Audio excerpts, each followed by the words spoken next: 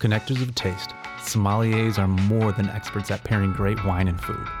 Hear from the wine, beer, and spirit storytellers we entrust to guide us towards the discovery of things we never even knew we loved on the Sommelier Podcast. How you guys doing? I'm Tony Arce. Welcome to the Sommelier Podcast. Today I'm joined by Evie Olson, sommelier at Nisos Mediterranean. Evie, thank you for joining us. Thank you for having me. Just nothing but positive energy, and so I know it's going to be a great conversation. I mean, I just love connecting with people, and I'm so happy that we connected. It's been really, really cool, getting to know each other and just vibing. I love good vibes. Absolutely. Yeah. And on that, you vibed with wine and fell in love with it, and here we are. You've become very, very passionate about wine and winemaking and just knowing everything that there is to know. Originally, you're from Minnesota, yes, right? Yeah. Found your way here in Chicago by way of the Lovables, right? Yes, yeah. I'm a woman of many talents. Yeah. That, or I get very passionate about lots of different things. So yes, I'm from Minnesota, don't you know, originally. And I was dancing for the Timberwolves then, and still in college, just a young little gal. And then decided to move to the big city and try out for the Lovables, and was, grateful to make it on the team. And I was working in sports broadcasting at the time, and doing lots of different presenting for sports. I was hosting for Wolves Weekly nice. Back in Minnesota, and then I was at the Big Ten Network when I moved to Chicago. But when you're reporting, presenting, hosting anything, you really need to be passionate about that subject matter. And I found that I loved sports, but I didn't want to live, breathe, eat it. And so I started doing more lifestyle segments to see what do I want to... on your own? From different companies, oh, okay. And just to see what am I passionate about? What do I want to talk about and present to the world? And I had no idea it was going to be wine whatsoever, but I ended up getting this gig for this wine and spirit segment, and I knew nothing about wine at the time. I couldn't even pronounce Sauvignon Blanc. I had no idea what that was at all. I think at the time, don't judge me, I think at the time, going out with the players and stuff after games or before games, the night before, we were drinking Moscato mixed with vodka. Oh, wow. I think that was my drink of choice at the time. Interesting. Yeah, so I was not drinking anything you evolved good. A little bit. Just a little bit, yes. Yeah. So I had to interview sommeliers around the city, and thought, well, I should probably know a little bit more, about my subject matter. So I took a course through the Wine and Spirits Educational Trust, or WSET for short. There's two main programs, at least here in the States. It's the WSET or the Court of Master Sommeliers. Mm-hmm. And they both are programs where there's different levels, different certifications. One focuses a little bit more on service, so you'll get examined on how you serve a table as a sommelier. The other one is a little more academic, so you're doing essays, you're talking about the viticulture, the vinification. They expect you to know those things. Mm-hmm. And because I came from a broadcast journalism background, that seemed more appealing to me. So I went through that route, the WSET, and after the first class, I was hooked. You're hooked. Yeah. It was just, it will sound silly now, but they had us taste a Cabernet. The first course is very basic. It's very, very rudimentary. It's don't mix alcohol with Moscato, right? Well, yeah, exactly, right. Yeah, don't mix Moscato with vodka. Yeah. But yeah, learning that Chablis is Chardonnay, or and another thing that we would do, we would take a Cabernet, for instance, and you would take a bite of chocolate and then taste it. And then you would take a bite of an apple and taste it and see how it would change. Wow. And just seeing the difference, how big of a difference it made from one taste to another, it was like, oh wow, this is more than just a beverage, like this is something different. And then, you go from that to, oh, well, there's, the vintage determines what it tastes like. The producer's hand determines what it tastes like. So not only are you drinking liquid, you're drinking like a time, a place, a story, right? Yeah, exactly. Right. I mean, it's easy to see why you fell in love with it. And also the relationship too, as you mentioned, with certain foods, right? That you could taste chocolate versus apple, but also for you, the cultural aspect of it, right, became very apparent and a big part of now your mission, and just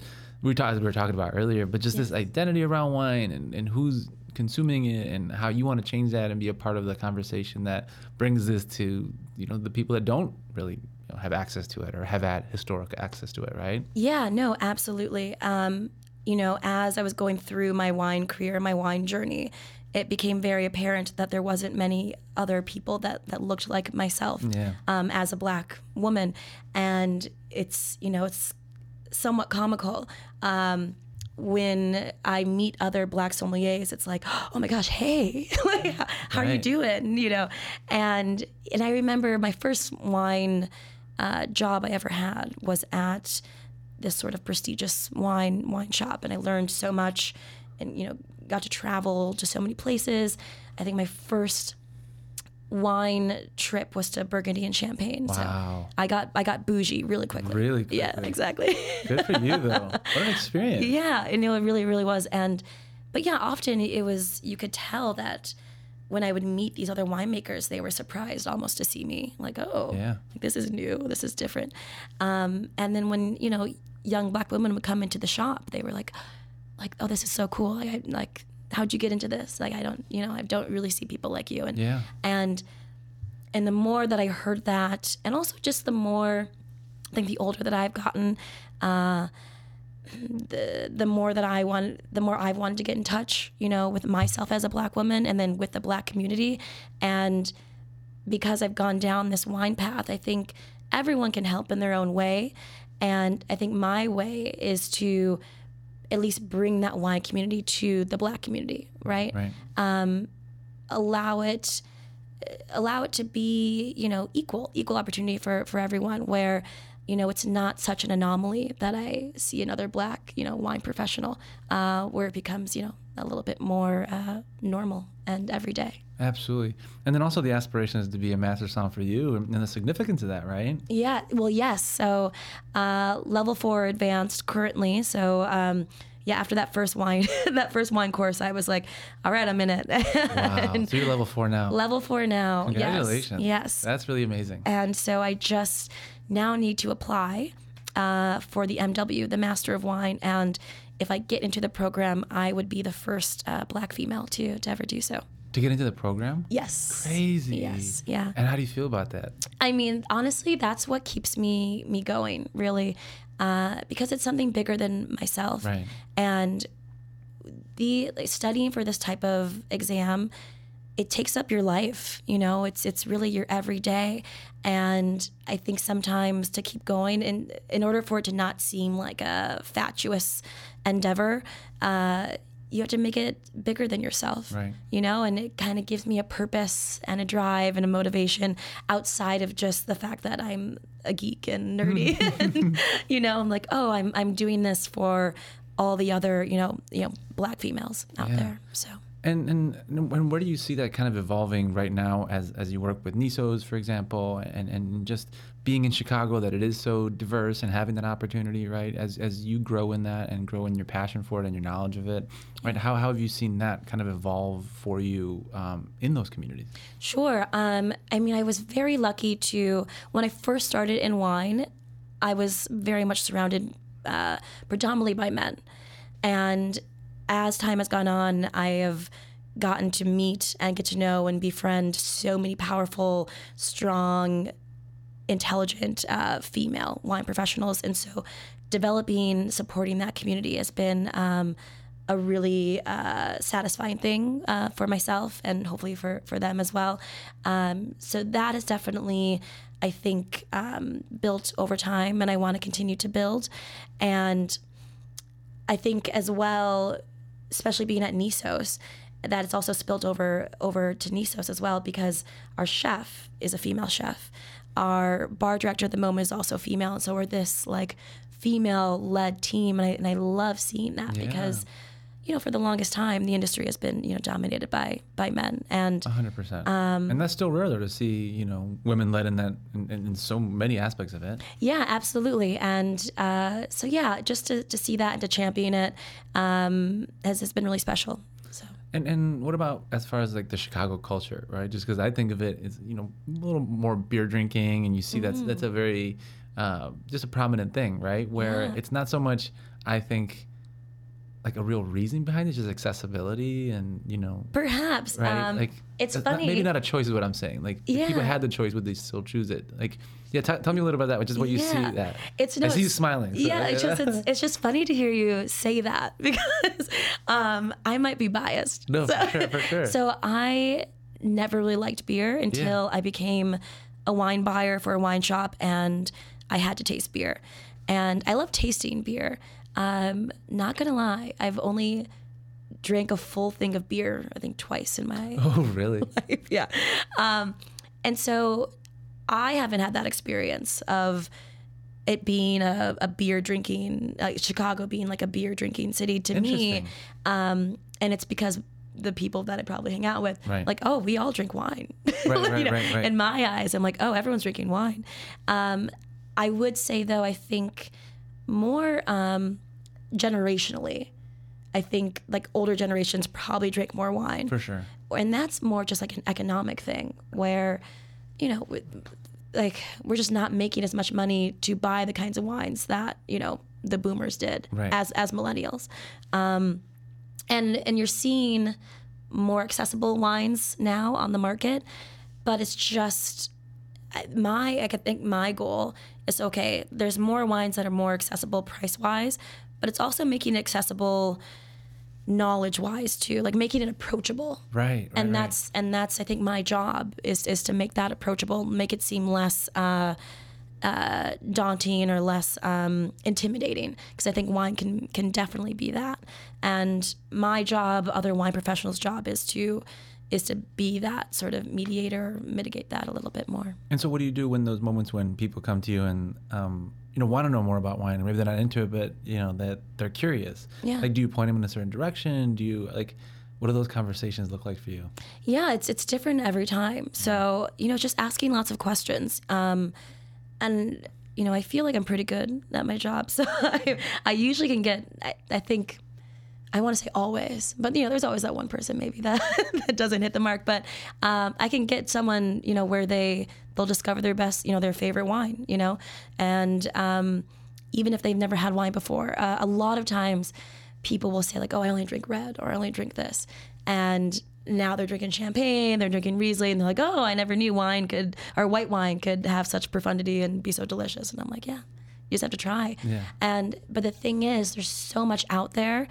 And there's so little education, unless you're a weirdo like myself and, take it upon yourself to, enroll in a wine school. How else are you going to find out about it? Yeah. Unless, I always tell people, instead of shopping for your wines at the grocery store, go to your local wine shop, because that merchant will be able to give you more knowledge about the wine and tell you what's on the shelf and tell you, the difference between a Gewürztraminer and a Riesling. And why they put it there. Yeah, exactly. They're usually the ones that chose it. Exactly, yes. Now, like in that regard too, where you have the choices that you do in Chicago, right? What can someone who's trying to get into it now, that is listening to it, doesn't have access to someone like you, says, all right, how do I even get to the point where, because it even sounds intimidating, like as you're saying that, just to go to a wine shop and be like, oh, help me out, right? Yeah. I think a lot of people struggle with asking for help. That's true. So is there somewhere like a community, a guide, something that just kind of breaks things down simply that, if people listening that can start in that direction? Sure. I mean, if you don't want to go out into the world just yet, I would say reading up on it is always helpful, so Wine Folly is like an online platform. They also have a few books as well that is like the sort of beginner's guide to wine. And I utilized that so much. Really? Yeah, in the beginning of my wine career. And then also, so I am very against like points on wines, like scores. Yeah. It's very you know, subjective. like, I mean, right, yeah. you know, like, oh, this is a 98. And I'm like, oh, okay. Really? Yeah. And however, I remember early on in my wine career, reading Wine Spectator and looking at that, it can be a gateway just to see what wines are out there. You know? Build a little bit of trust and like with an experience of something. Yeah, like, you know, okay, supposedly this wine, it almost sort of builds your own palate. So someone said that this wine is 98 points. Well, let me see if I think it's that, right? And that's all it is when people see scores, it's really just based off someone else's taste. Right? And so it's you're not meant to agree with that. Right. It's like, oh, well, let me try this wine. Right. And then you just... It's a starting point. It's a starting point.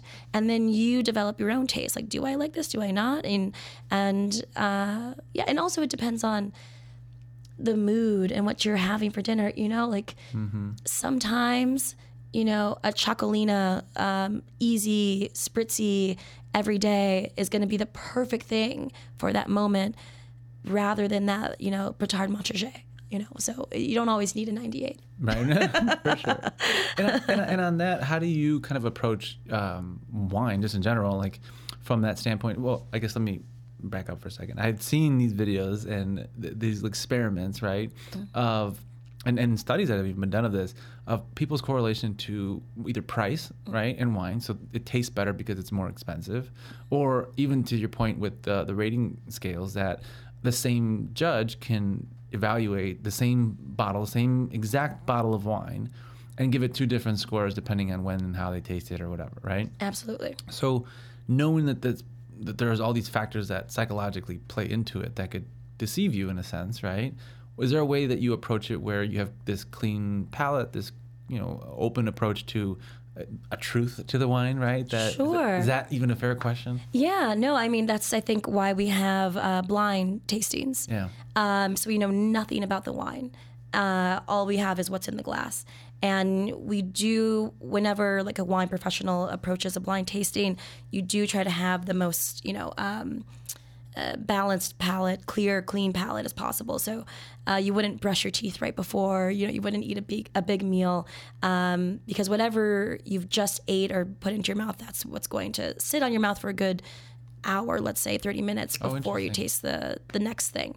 So you always want to have like, I don't know, maybe like a piece of bread or something salty, just something very like bland, before you go into it. And people usually, like, after they have like a white wine, they'll like rinse their mouth or the glass with water. No need to do that. That won't do anything. You can just continue on as long as that wine, as long as the wine wasn't sweet, you can just continue down the road of going to whites, to reds, and then to sweet wines. Yeah. Yeah. And talk to me a little bit about the business of the sommelier, right? Like the branding yourself, the marketing yourself. I mean, you're it's evolved, right? Where now people are really having to own this brand and this personal brand. What about for you? How does that relate into your online presence and, you know, representing that for Nisos and even, you know, future opportunities? Like, how do you see that and how have you been managing that? I know that's something that you have as part of like goals and stuff for yourself too, right? It is definitely a goal of mine to have more of like a social presence and to build my brand, right? As a sommelier. And I think I have like this push and pull within myself because, you know, my favorite thing to do is to help people and to teach. Sure. And so if I can help someone find their favorite wine or the wine that pairs best with that dinner, and like I can see the joy on their face, they're like, oh, like this was perfect, like that just makes me so happy. Or if I'm doing a staff educational training, or if I'm hosting, you know, a private wine tasting, and people, like, I can see their eyes light up, like, oh, I just discovered something, like that.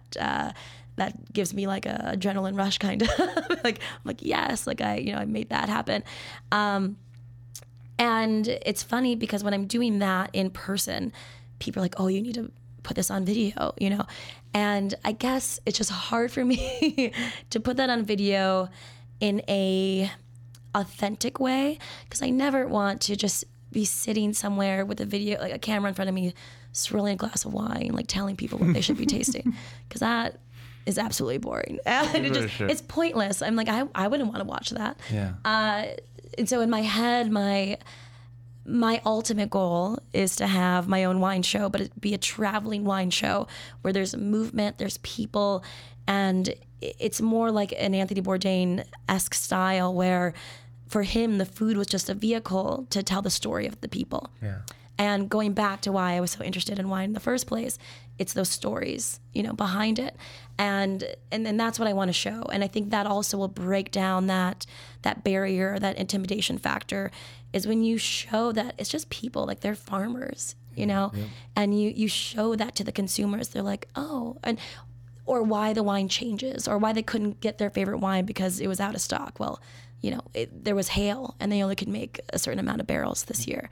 And a lot of people don't know that. I didn't know that starting out. And then when you realize not only is it a business, but it's the livelihoods of individuals, you just connect with it a bit more. So. And do you see that kind of emerging within other sommeliers that are doing things like that, or is it still very much sommeliers are just in restaurants and there's not as much content as you would think compared to other, like, whether it be chefs or whether it be, sure. like people with something to add value-wise, like whether it be. Yeah. No, I think there's many more people better than I am out there. But like in the sommelier world, in right? the sommelier world, yeah. At least the wine professional world, providing content. Mm-hmm.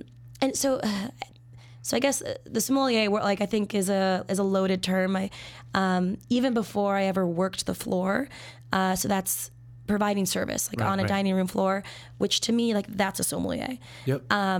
But even before I became that, and I was going through the WSET program, and so I was a wine educator and a wine consultant, and I was a sales rep. So meaning, like, I was knowledgeable about wine. And so if people hearing that, they're like, oh, so you're a sommelier, and I would just like, yeah, sure. You know what I mean? Because it's a sort of like easy catch-all term that, oh, you're a wine expert. Yep. Yep. And I hesitate to say expert because you can never be an expert in wine, but you're knowledgeable about wine. So I think actual sommeliers that are in the restaurant working the floor probably don't have the time to create a lot of content. Interesting. Again, I'm sure there's some out there that their social media presence is probably far better than my own. Yeah. But I do see a lot of like wine professionals, that are doing those videos of like, here's how to open a bottle of champagne. Here's how to tell the difference between, this and that. And also companies like 750 Daily, they'll produce videos of a wine professional doing a blind tasting, and they'll say like, what do you think it is? And so there are some like educational and really helpful, media out there. Do I think there could be more? Absolutely. Do I think there could be more detailed, content out there? Absolutely. Yeah. But actually I think there's, so the producers that did the movie Somm, which a lot of people saw on Netflix, they have their own like online platform, which has like all wine content. Oh, interesting. But again, I feel like it's usually only the nerdiest wine people that know about it. Yep. And so I think my goal is to provide that content for more of the masses, but not dumbing it down. And that's a big thing for me, because I see a lot of it like just really, really dumbed down. And my goal is to somehow make it interesting and approachable for the novice, but also interesting and exciting for the wine professional who has been in it for years and years and years. Well, it's all very exciting. I could see the passion behind it all. And I mean, it's awesome that you're studying for this, and I can just tell you're gonna do well no matter what. So I appreciate you for coming in and sharing your story, and just for all the positive vibes. No, absolutely. Thank you so much for having me. I will talk about wine any day. As you can tell, I'm a very loquacious person. So get me on the topic of wine and I'll go all day long. So anytime.